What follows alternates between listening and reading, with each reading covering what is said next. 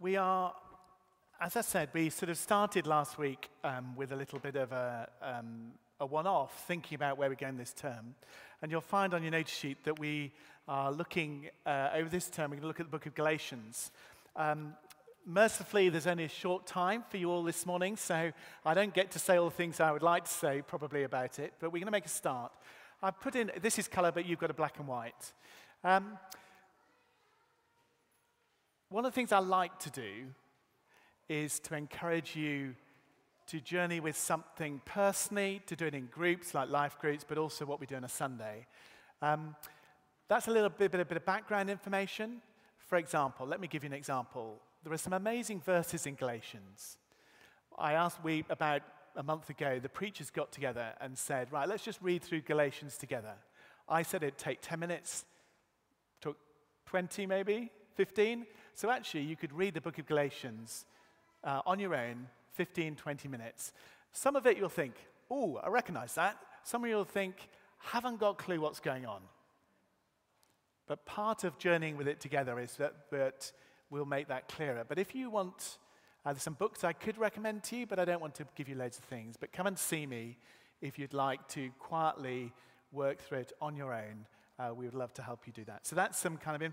But as a minimum, one of the things you could do is go and learn off by heart a few of the verses in Galatians that really strike you. Read through it.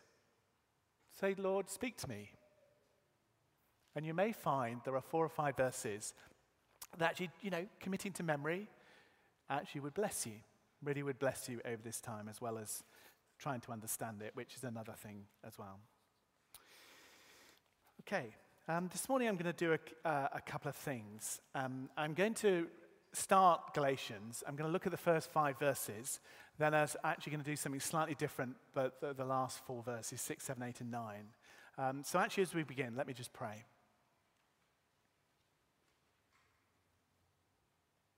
Father, thank you for your overwhelming heart for us. Father, we want to be a people who are hungry to know more, to discover more, to experience more of your plans and your purposes for our lives, for your church.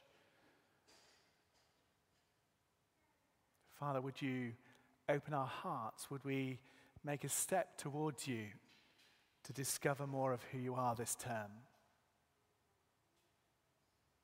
And Father, would that not just be a personal journey, but it would be for us as a journey as a church? Would we move as you speak to us and minister to us over this time? In Jesus' name, amen. Many of you will remember about 10 years ago, it was on the news, there was a group of 33 Chilean miners who got stuck down was either copper or gold mine, I can't quite remember which, after an accident in the country of Chile. Famously, for 69 days, those miners were stuck underground. Over time, the people on top of the ground managed to locate the fact that these 33 men were still alive. They managed to get food to them. They were in distance, about over a few miles. They were actually about 700 odd meters below the surface. And then eventually, after 69 days, these miners were rescued. And actually the joy and the sense of liberation and the wonder at being rescued was plain for all to see. See, the thing is this: the miners couldn't save themselves. The miners needed help. Today we're beginning a series on Paul's letter to the Galatians, and this morning I'm going to think particularly about rescue. And it's impossible when we think of the book of Galatians to overstate the impact this 6-chapter book has had. This is a book that was at the key of the Protestant Reformation. In the 1700s, there was a man called William Holland who got hold of Luther's copy of Galatians and gave it to his great friend, who was someone called Charles Wesley. Wesley at the time was stuck in bed, but he was reading through Galatians 2, and he just couldn't get beyond the simple phrase in Galatians 2 where it says, who loved me and gave himself for me. Who loved me and gave himself for me. As a consequence of that, Wesley began earnestly asking God and seeking God that he would experience some of that love that it wrote about. Not love as a doctrine, not love as an idea, but love as a lived out reality. Shortly after his experience, he then penned the wonderful hymn, "And Can It Be?" The first verse of "And Can It Be" goes like this: "And can it be that I should gain an interest in the Saviour's blood? Died he for me, who caused his pain? For me, who him to death pursued? Amazing love, how can it be that thou, my God, shouldst die for me?" Galatians was one of the keys in Wesley's conversion, Charles Wesley's conversion, and also at the heart in some ways of the awakening in the 18th century. Today, I would argue we really need the message of Galatians because we really do need help. If I'm allowed to say this, and I say this for my own life too, our capacity for destruction and self-destruction at times appears endless. Yes, I know there's beauty. I know there's wonder. I know that. But amongst all the challenges and the difficulties and the hardships of this world, we hear a relentless message in our society which goes something like this: you don't need Christ to rescue you. Find your own path. Find your own way. Save yourself. Galatians, I would argue, and I hope we will discover, helps us find what true freedom looks like. The message of this book is a letter to a group of churches in Galatia. It's a region in south-central Turkey today.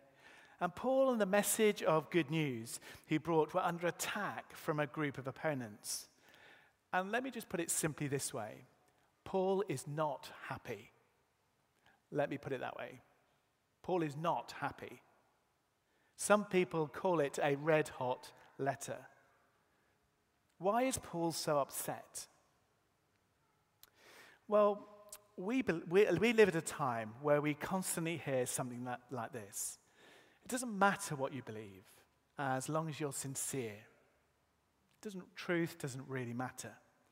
One person's truth is as good as another person's truth. It's all relative. But the message of Galatians challenges that and doesn't agree to that. It says truth matters. Truth matters. What you believe matters.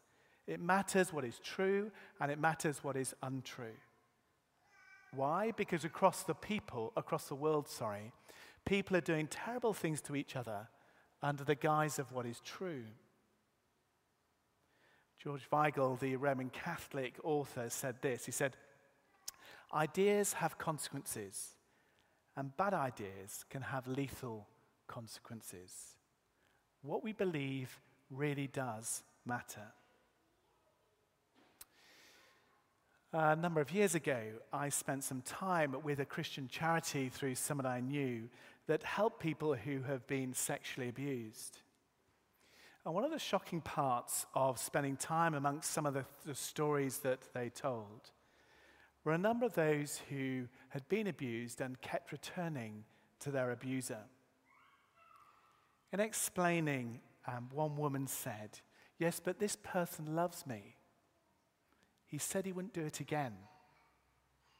And she believed it. She believed it and continued to be abused. She said, "I didn't feel like I deserved any better." What we believe matters. What we believe about others, what we believe about ourselves, what we believe about God really does matter. Ideas have consequences, and bad ideas can have lethal consequences. Truth matters in every realm.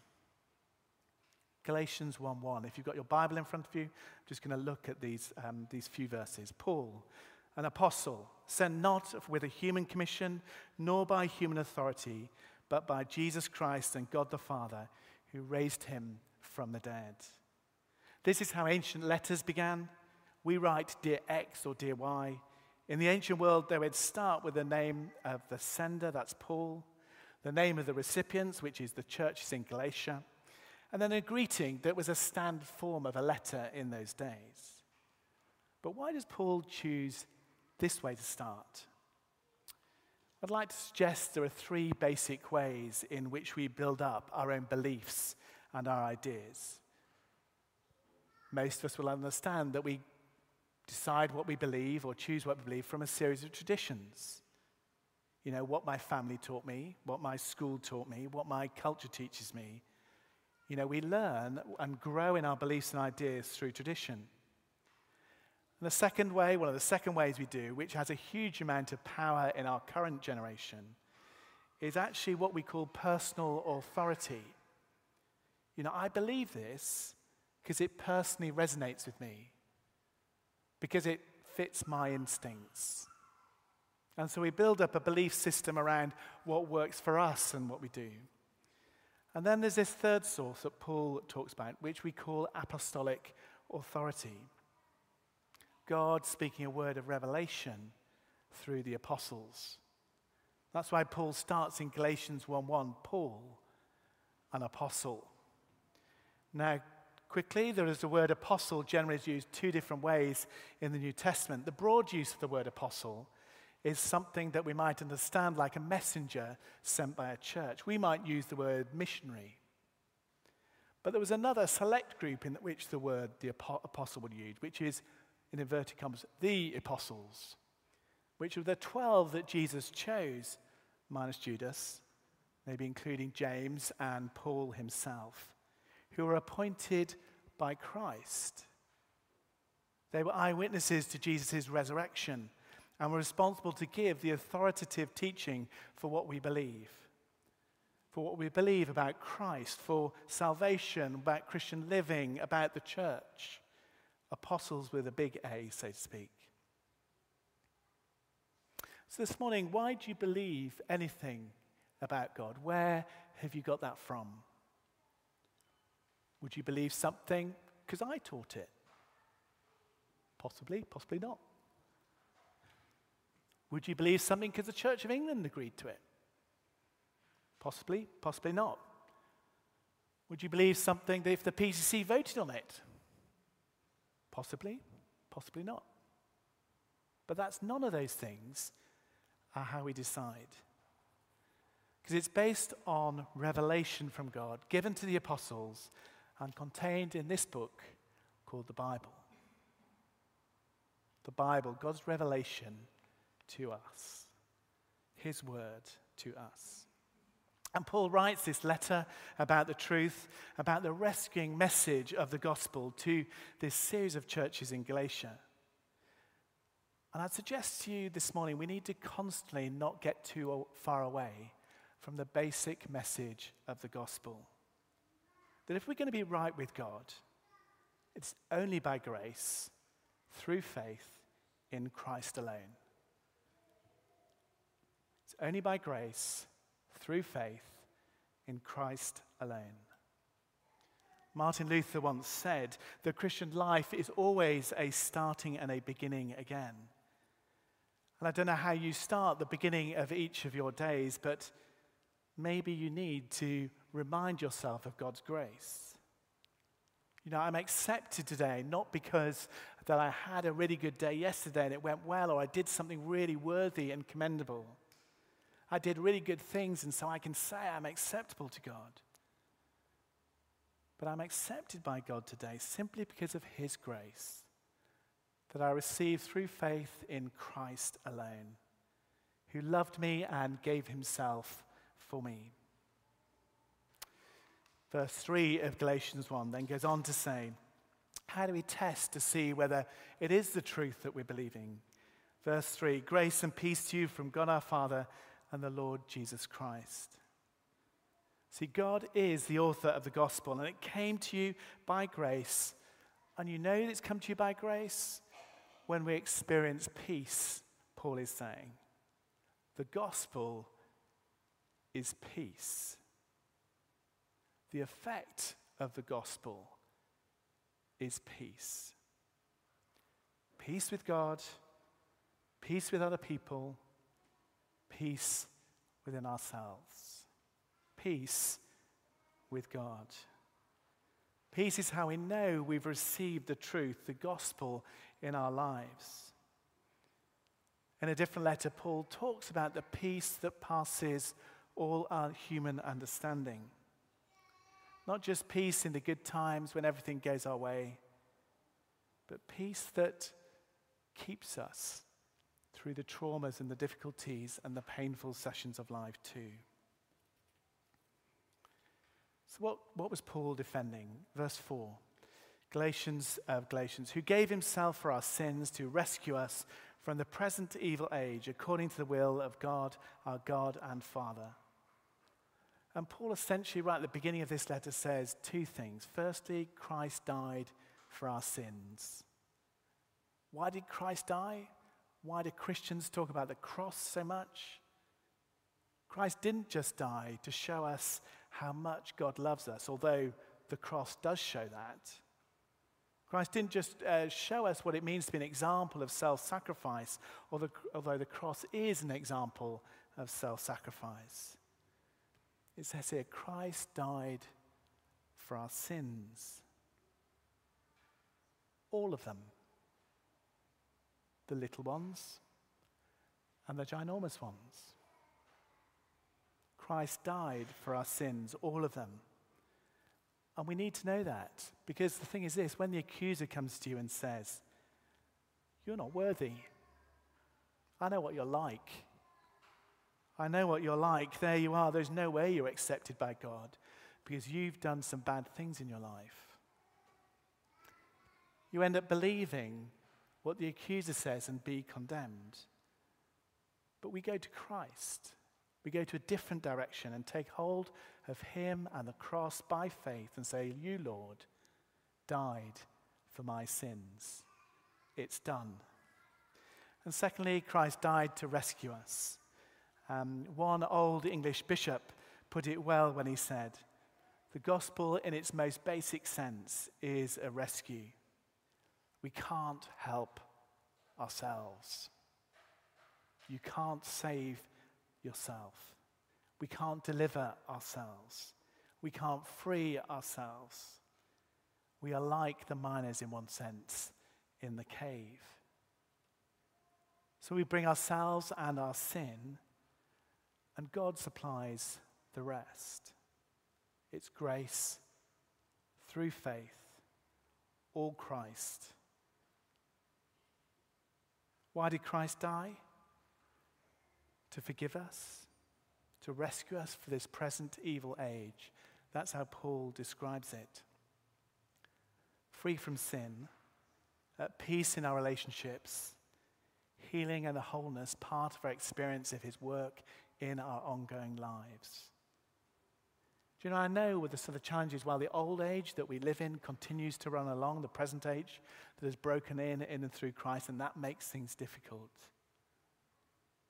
Christ is delivering us so that we, like those miners, can be pulled out of the darkness and brought into his glorious light. Amen. Now I'm going to set you a little bit of work to do.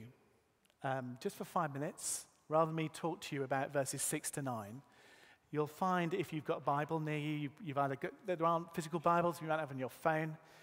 The next bit starts like this. I am astonished.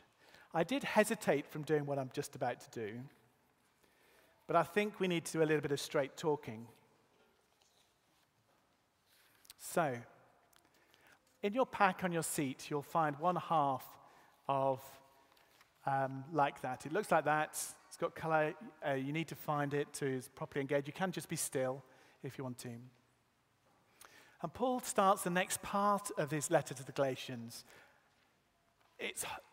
he starts it by saying, I am astonished. I'm just going to read it to you, and then we'll engage with that. Let me just read you the next few verses from 6 to 9.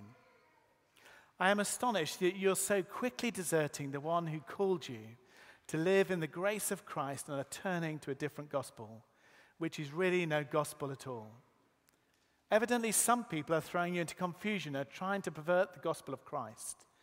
But if even we or an angel from heaven should preach a gospel other than the one we preached you, let them be under God's curse.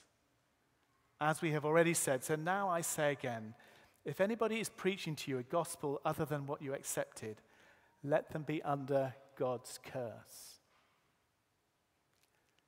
Paul is angry. He's very angry with the church. It makes me wonder this morning, as part of journeying through Galatians, we'll find over the next sort of 8-9 weeks what made Paul so angry. We'll discover more of the things that actually why he's writing with so much passion. But I wonder as we begin this journey, I've asked you just to take a moment to say, what makes you angry about the church, with the church? And actually, it may be the failings of the church, maybe the past of the church, but I'm going to ask you to put that down and to lay it down as part of beginning your journey through Galatians. This is your opportunity to write down what you want. But if you're frustrated, you're constantly disappointed, and ultimately you a bit ambivalent about the church, Paul is not lukewarm about his church. He's not. But actually we find ourselves not where we'd like to be. I'm going to suggest you write that down. Actually, if you'd like to engage with this, if you want to bring it forward as part of trying to get the muck and the dirt out of the way, you can put it at the front of the bowl here before you leave here today. And then we'll prayerfully try and work it through. But the second part of it is a bit of prayer this morning. Part of the graphic that James has used is the graphic of the butterfly, the life cycle of the butterfly. We're in this together, whether you like it or not. We are in this together. So actually, I'm going to ask in the second area, what area of the church life would you love to see transformed? Because actually, the reality is, if you feel passionate and something makes you really angry, there's probably a number of things going on inside you. How can you turn that into a prayer to see the church grow, to see us as a church grow, to be more like God wants? You don't need to write all this down, but I'm going to encourage you, if you'd like to do that. So we're going to take about 4 or 5 minutes. I'm going to stop talking, but I'm going to suggest you do this as also your prayer this morning. What makes you angry? What do you want to see transformed?